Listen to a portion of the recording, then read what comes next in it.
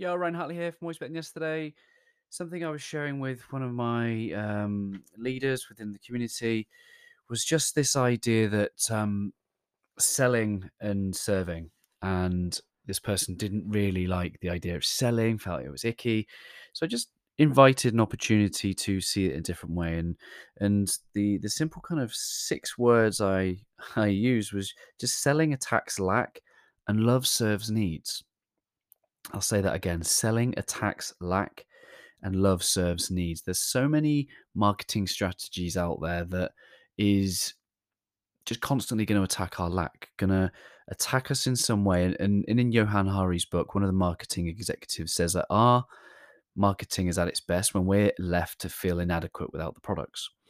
And I don't like that style of marketing. I don't like that style of selling. Instead, I believe in love invites others to be transformed through their service, and love will serve needs. And my coach and friend Bob Berg, he said it in a different way. He says that selling is simply understanding what people need, want, and desire, um, and to help them get that.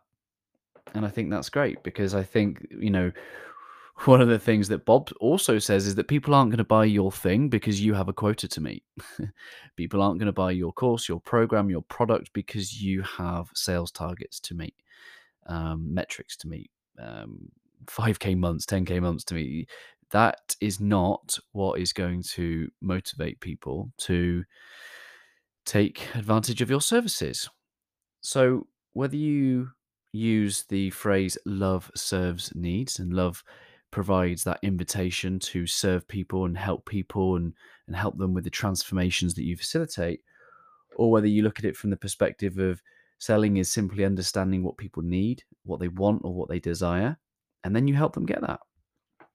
That way, you can match your products, skills, services to what the person needs rather than you having to sell the thing in your back pocket, whatever that is.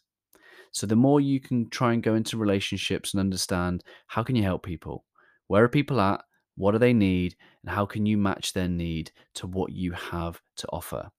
Don't attack lack, serve needs, and that is how you can approach things from a heart-centered way and have trust and faith that your product services aren't for everybody, but they are for those who need them. So keep seeking out those who need what you have to offer and allow them to experience your hard work. The best form of marketing is to be able to help people. Make those connections, start helping people, and the money and the sales that you make will be an exchange in value because of the difference that you've made in the lives of others, the contribution that you've made, and the transformation that you've helped facilitate. Always love, my friends. The world needs your hard work.